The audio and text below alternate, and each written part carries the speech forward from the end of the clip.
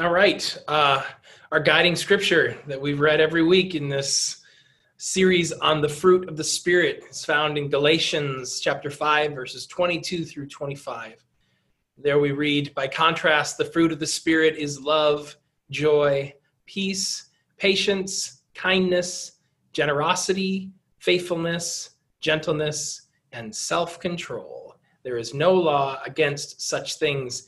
And those who belong to Christ Jesus have crucified the flesh with its passions and desires. If we live by the Spirit, let us also be guided by the Spirit. And then, as we have each week, each one of us has chosen a scripture. And I cheated a little bit and chose two this week. One little lengthier, one very short. But this first scripture I chose was from the Gospel of Luke, chapter 4, beginning in verse 1. And there we read, Jesus returned from the Jordan River full of the Holy Spirit and was led by the Spirit into the wilderness. There he was tempted for 40 days by the devil. He ate nothing during those days, and afterward Jesus was starving. The devil said to him, since you are God's son, command this stone to become a loaf of bread. And Jesus replied, it is written, people won't live only by bread. Next, the devil led him to a high place and showed him in a single instant all the kingdoms of the world. The devil said, I will give you this whole domain and the glory of all these kingdoms. It's been entrusted to me, and I can give it to anyone I want. Therefore, if you will worship me, it will all be yours. Jesus answered, it's written, you will worship the Lord your God and serve only God. The devil brought him into Jerusalem and stood him at the highest point of the temple. He said to him, since you are God's son, throw yourself down from here, for it's written, he will command his angels concerning you to protect you, and they will take you up in their hands so that you won't hit your foot on a stone. Jesus answered, it's been said, don't test the Lord your God. After finishing every temptation, the devil departed from him until the next opportunity. And then, as a bonus, Proverbs 12:18, we read, some chatter on like a stabbing sword, but a wise tongue heals. And Jules, why don't you go ahead and read for us the scripture you chose for this week? Sure. This is from Exodus 20. It'll be pretty familiar, much like your story is familiar. Then God spoke all these words. I am the Lord your God who brought you out of the land of Egypt, out of the house of slavery. You shall have no other gods before me. You shall not make for yourself an idol, whether in the form of anything that is in heaven above, or that is in the earth beneath, or that is in the water under the earth. You shall not bow down to them or worship them, for I, the Lord your God, am a jealous God, punishing children for the iniquity of parents to the third and the fourth generation to those who reject me, but showing steadfast love to the 1,000th generation of those who love me and keep my commandments. You shall not make wrongful use of the name of the Lord your God, for the Lord will not acquit anyone who misuses God's name. Remember the Sabbath day and keep it holy. For 6 days you shall labor and do all your work, but the 7th day is a Sabbath to the Lord your God, and you shall not do any work, you or your son or your daughter, your male or your female slave, your livestock, or the alien resident in your towns. For in 6 days the Lord made heaven and earth, the sea, and all that is in them, but rested on the 7th day. And therefore the Lord blessed the Sabbath day and consecrated it. Honor your mother and your father, so that your days may be long in the land that the Lord your God is giving you. You shall not murder. You shall not commit adultery. You shall not steal. You shall not bear false witness against your neighbor. And you shall not covet your neighbor's house.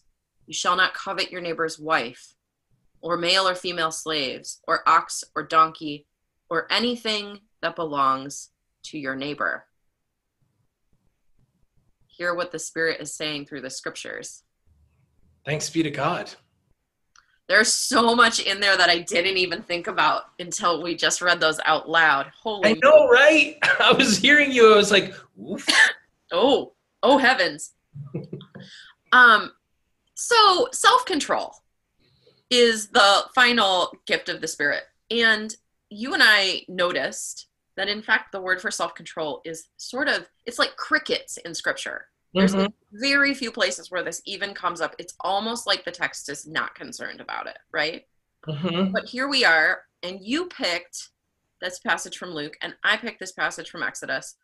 Why did you, also with your cheater passage from Proverbs, good job. I'll talk about both. Yeah, why did you pick the ones that you picked? When the word self-control is not included in them. Right. So last week you were vulnerable enough to share that you were not excited about talking about gentleness because it's one that you feel like you are maybe not the best at. And so I'm going to be vulnerable and share that I have not looked forward to talking about self-control because I'm not exceptionally good at that one. And so to use Enneagram language, I'm a 7 on the Enneagram. So my shadow side is indulgence or gluttony. And so the idea of self-control is not one that I'm particularly fond of. And so immediately and I'm going to explain why I chose the temptation narrative. And the reason is this: as one who struggles with self-control, I remember when I first heard this, when I was very young, and as I was, my mind and brain and heart and body were all developing, I remember reading this story, and every time I would hear it, my theology was such that, I was taught Jesus is fully human, but also fully God. And so I remember hearing this story, and every time I'd be like, it's not fair. It's not fair. Of course Jesus can resist temptation. He's God. He's fully God. Like, of course he's going to be able to resist. Not much of a test. Not much of a test. He's God. So, and even though he's super hungry, he's been fasting, he's been 40 days, I would still be like, no, it's still not fair. Because if he's fully God, he can be hungry. And, and he can resist all of these things. I would struggle more because I'm not Jesus. I'm not Jesus.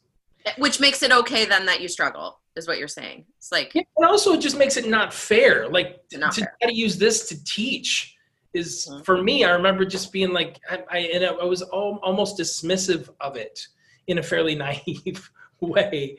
But the more that I've looked at it from the lens of, as I've been leaning into and growing in contemplative Christianity, in the practice of contemplation, I realize a couple things about this story which are really important. The first one is this. I also used to think 3 times he was tempted. Big Not deal. come out of the park. Big deal, 3 times. But the text tells us that Jesus went into the wilderness and was tempted for 40 days. These are just snippets, examples of ways that Jesus was tempted. This was probably incessant. And you and I were talking before we started recording here about the fact that I used to think, well, this is Jesus wandering through the wilderness, but that's not what they would do.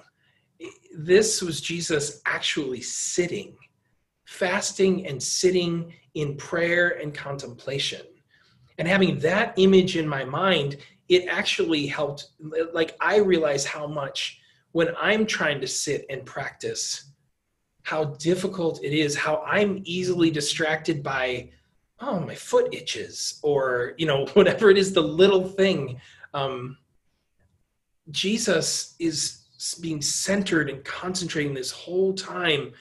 And so there are big dog temptations here in order to distract him, move him away from his being centered on God, focusing on the presence of God within him, preparing for what will be the rest of his ministry journey. And so that just opened my eyes to the fact that there's something to this that I can connect to in that way, because I understand that level of distraction. And I also think that Jesus experienced this experience of Jesus having this all the time and still being committed to being centered in order to have that kind of self-control. This is something I can glean from that passage now. Does that make sense? Absolutely. And it strikes me that I love the work you did around, oh, he's tempted for 40 days. Mm-hmm.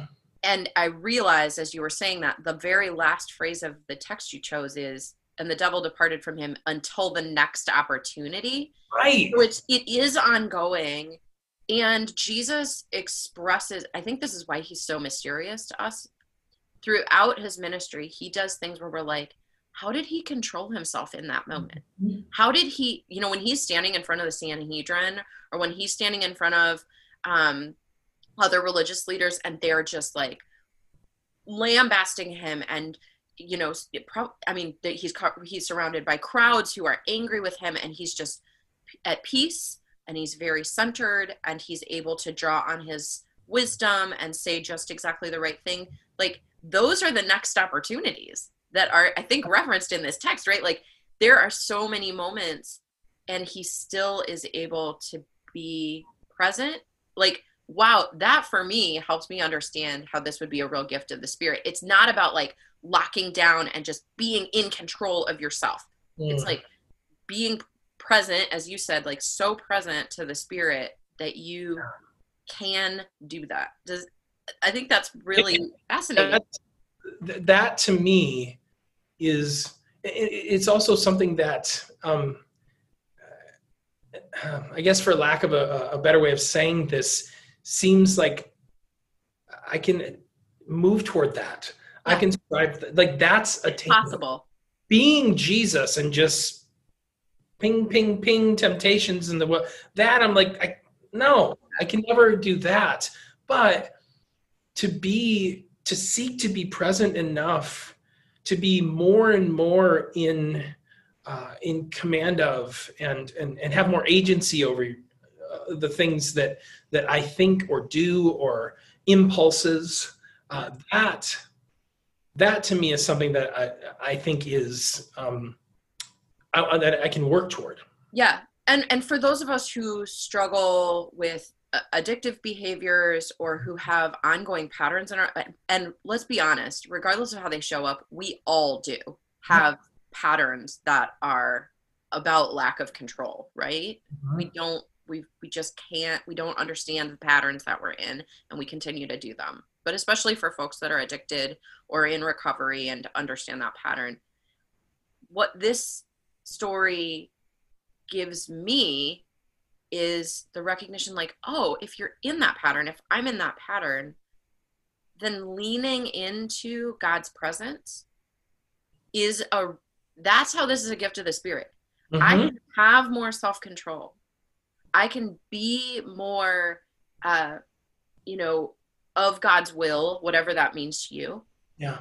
If I'm present to it. So when I feel scared and like, in this story, like the devil is asking me things, that's not how I understand evil to work. But like in this story, the devil's asking me things and trying to pressure me to do things. I can be present like Jesus and actually not submit. Yeah. Because the Spirit is present and because I've done the work. And that for me is hope.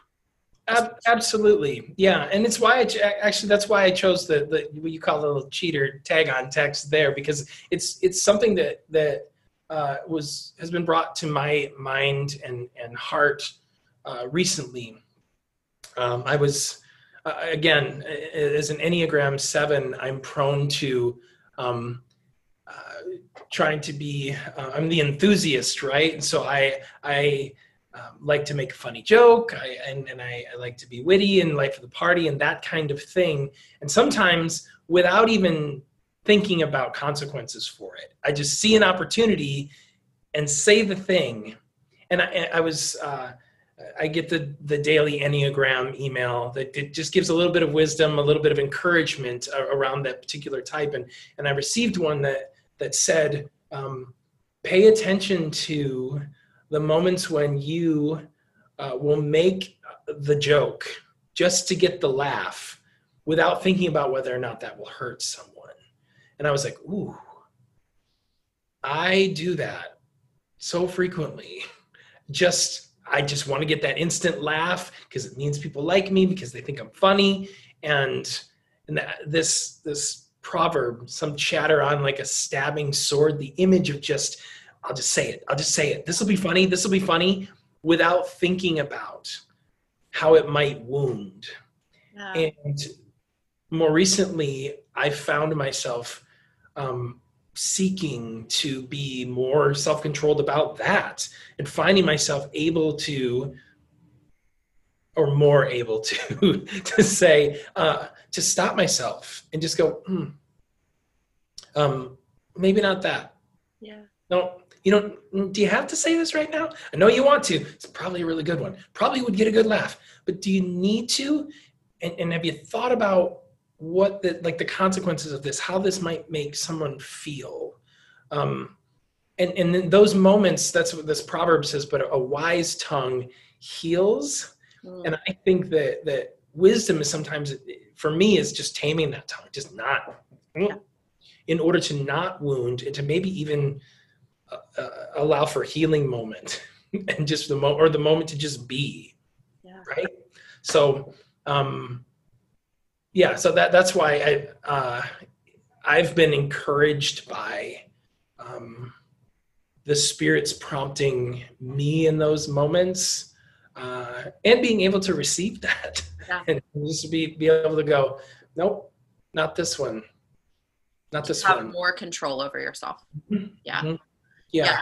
First, that's a beautiful example of, I think, the ways that self-control can show up. Because I think as Christians, especially for any of us who have walked the journey through evangelicalism, self-control can often in our hearts and spirits be related to like sexual behavior or consumption, or like very things that are important but are not the fullness of human experience, and not the diversity of the ways where we don't express wisdom in our behavior, right? Which why things like justice gets left off the table, and we don't, there's so much to talk about with self-control around just behavior, right? And so the idea that it's also about how you speak, about how your ego gets involved in a situation is really shattering. It's so helpful because I don't think we've often historically made the choice to talk about it that way. It's actually one of the reasons I chose the scripture that I chose. Yeah, I'm curious. You went to, I went temptation narrative. You went 10 Commandments. Well, we haven't talked about them, and they feel so related to me, to the fruits of the Spirit, because the only way we can live into the 10 Commandments is if we're expressing some of this in some ways. But like, the 10 Commandments, we all like basically know them, but then when you read them again, especially out loud, you realize how heavy they are on certain parts and not on other. Like, they don't explain much. Sabbath gets explained. I am the Lord your God, don't have any idols gets explained. But the other ones, it's almost like the text is like, this is not necessary to explain. It's so obvious. Right? Just don't kill, don't steal, don't covet. By the way, don't covet anything, not just people, but also anything of your neighbors. Like, it's very, very direct. And yet, in like elementary school level. Yeah. Like, don't steal. Exactly. It's don't hit people. Don't steal. Don't murder. Yet. Please introduce me to one human person who has not counteracted or violated at least one, but probably many of these. I know I have broken numerous of these. And so it's interesting to me around self-control, because it's almost like I was thinking about it when I was thinking about what text to choose. It's like God said, self-control, not super important to me, because it doesn't show up almost anywhere, except in these areas. Here's where you need to control yourself. You need to control yourself around how you speak to me and how you speak of me. You need to control yourself around how you treat the people in your vicinity Who are you related to or not related to? Whether they are strangers to you or familiar. Careful how you treat them. And also how you treat things in the world, not just people, but things. Your relationship to things, people, and me are really, really important. And here's how you have to have control over yourself. And it's just 10. It's not a long list. Like, it's really kind of a limited list. And yet, we are not good at following it. We do not observe it well.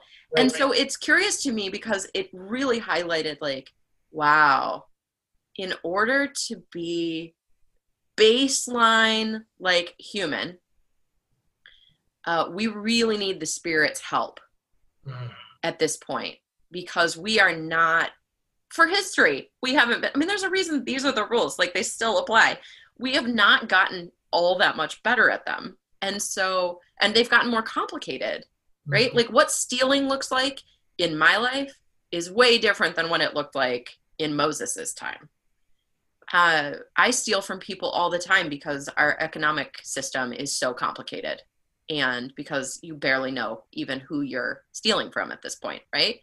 So I just think about self-control and how complicated it is, and how much grace, how much Spirit practice and presence it takes now to even be able to do the basics well. And, like, how grateful I am when, like you said in your example, the Spirit shows up to help you and to say, like, actually, Andy, talking and making jokes like that is not, like, you need some more self-control over it. And for me, it's, you know, being defensive when I'm criticized, like, constantly practicing the self-control of saying thank you instead of being like, no, you're wrong. Right? It comes out for all of us in such different ways. Yeah, yes, and I think we, I love how you said saying thank you instead of no, you're wrong, because the reality is, I think we would both admit this, as much as we're thankful for the Spirit, when we do those things, when we're able to, I still hit plenty of jokes out of the park that are teed up for me, and because they're just there, and I am sure that there are moments you're like, no, you're wrong. I mean, and that's where, you know, the gift of the Spirit of self-control is kind of a little, it's like ongoing in an interesting way, because then how self-control would express itself for me in that situation. And I've got lots of things that I do wrong all the time, but, like, in that situation, if my ego gets involved and I'm like, nope, being defensive now, instead of, oh, thank you, please give me some feedback, then the Spirit shows up and says, okay, now your self-control is around going back to that situation. And saying, I'm sorry, I messed it up. Can I have some more feedback? I got it. Like, self-control looks like a lot of things, right? It looks like saying you're sorry. Yep. Like, going back to self-control is definitely about that.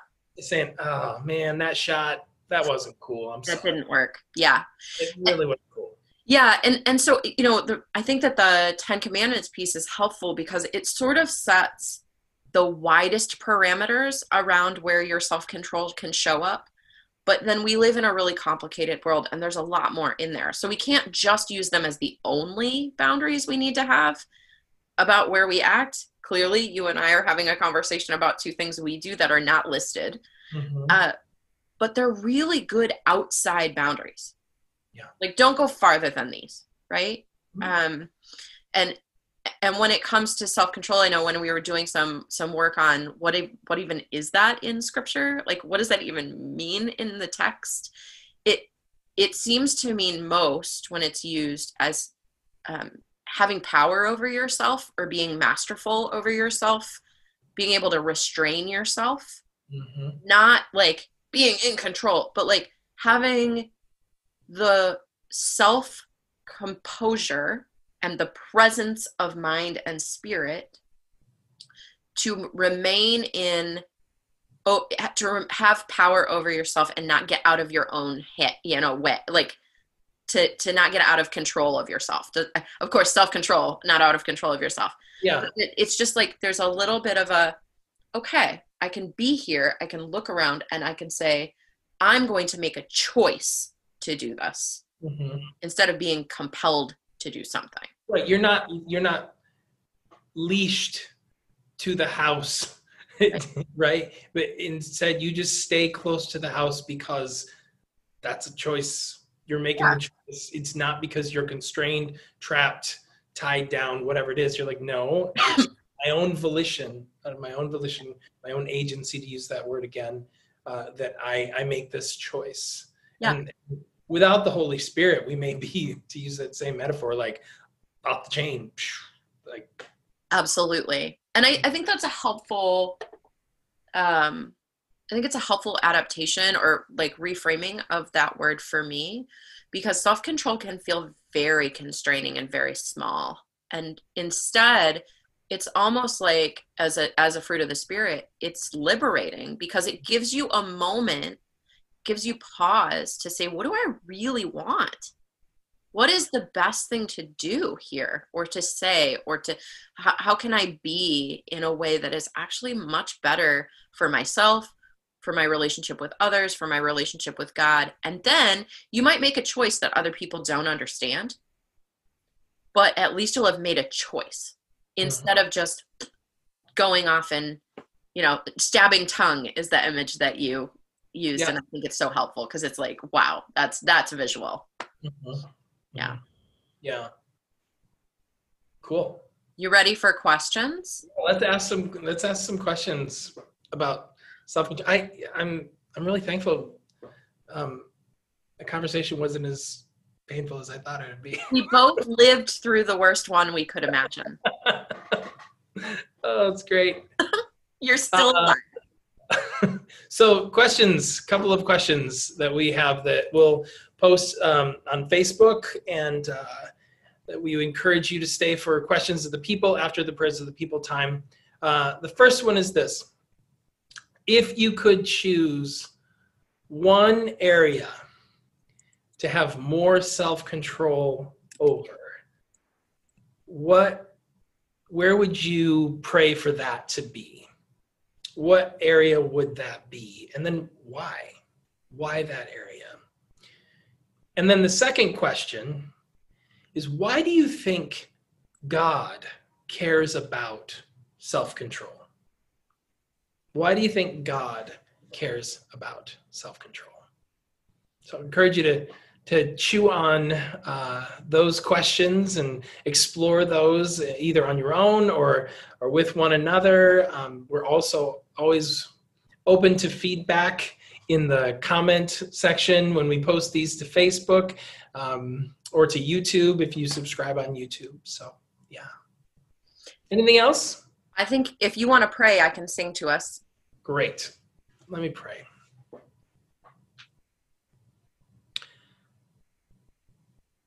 Loving God,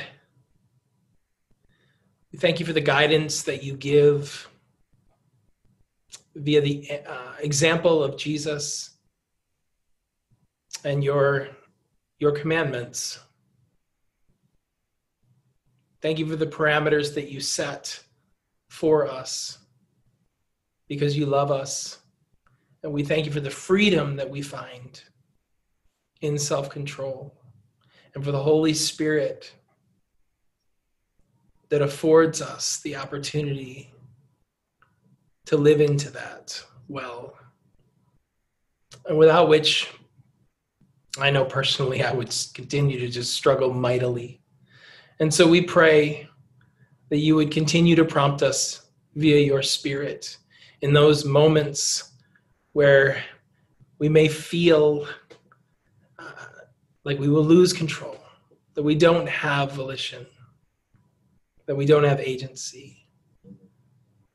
We pray that your Holy Spirit would guide us, would move through us, and be fruitful by way of self-control. Thank you for this conversation and the conversations to come as a result of this time. We pray all of this in Jesus' name and all the holy names of God. Amen. Amen. Now, as we do every week, I'm going to bless you out with our benediction. I know many of you like to sing along at home. We hope you will. It's always beautiful to think about everyone singing this song that we miss so much, singing together in person. The Lord bless you and keep you. The Lord make God's face to shine upon you and be gracious, gracious, gracious to you. The Lord lift up God's countenance upon you and give you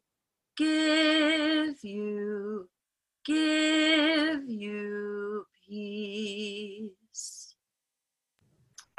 Stay at home to love and serve the Lord. Miss you. Love you all. Bye.